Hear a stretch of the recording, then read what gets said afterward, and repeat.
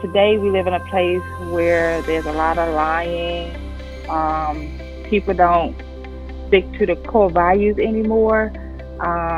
So they don't let that lead their decisions. So I feel somewhat unhappy about the way life has become for youth today.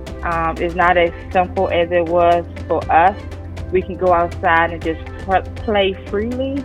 We no longer could do that in our communities. Now we have to stay indoors and to feel safe and to protect ourselves, which limit us from being able to be creative in the things that we do or that you guys could be doing. So it's a little different now from the way it was then and the way it is now. In my 20s, I was in a rush to grow up. I wanted to go out. I wanted to get my own apartment. I wanted to be an adult too soon. It taught me the end result was I don't have to rush to grow up and create bills and just want to be an adult because I didn't want to follow rules. So sometimes rules are in place so that you can be better prepared when you get older. So when I was 30, getting to know myself, understanding who I was, and not just doing things because friends invited you. It's okay to say no, and not have to always be a part of something just to be in the in group.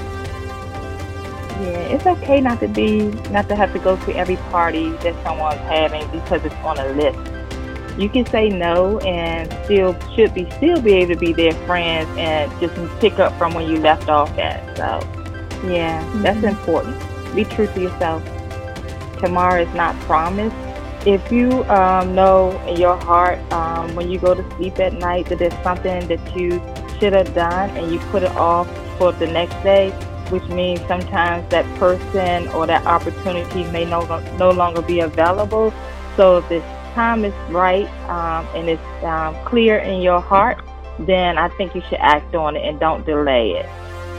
Yeah. The way the world is today and what I see today, that everyone is still not treated equally, and it's kind of disappointing for me. I have 3 black boys, and I'm always fearful of their future.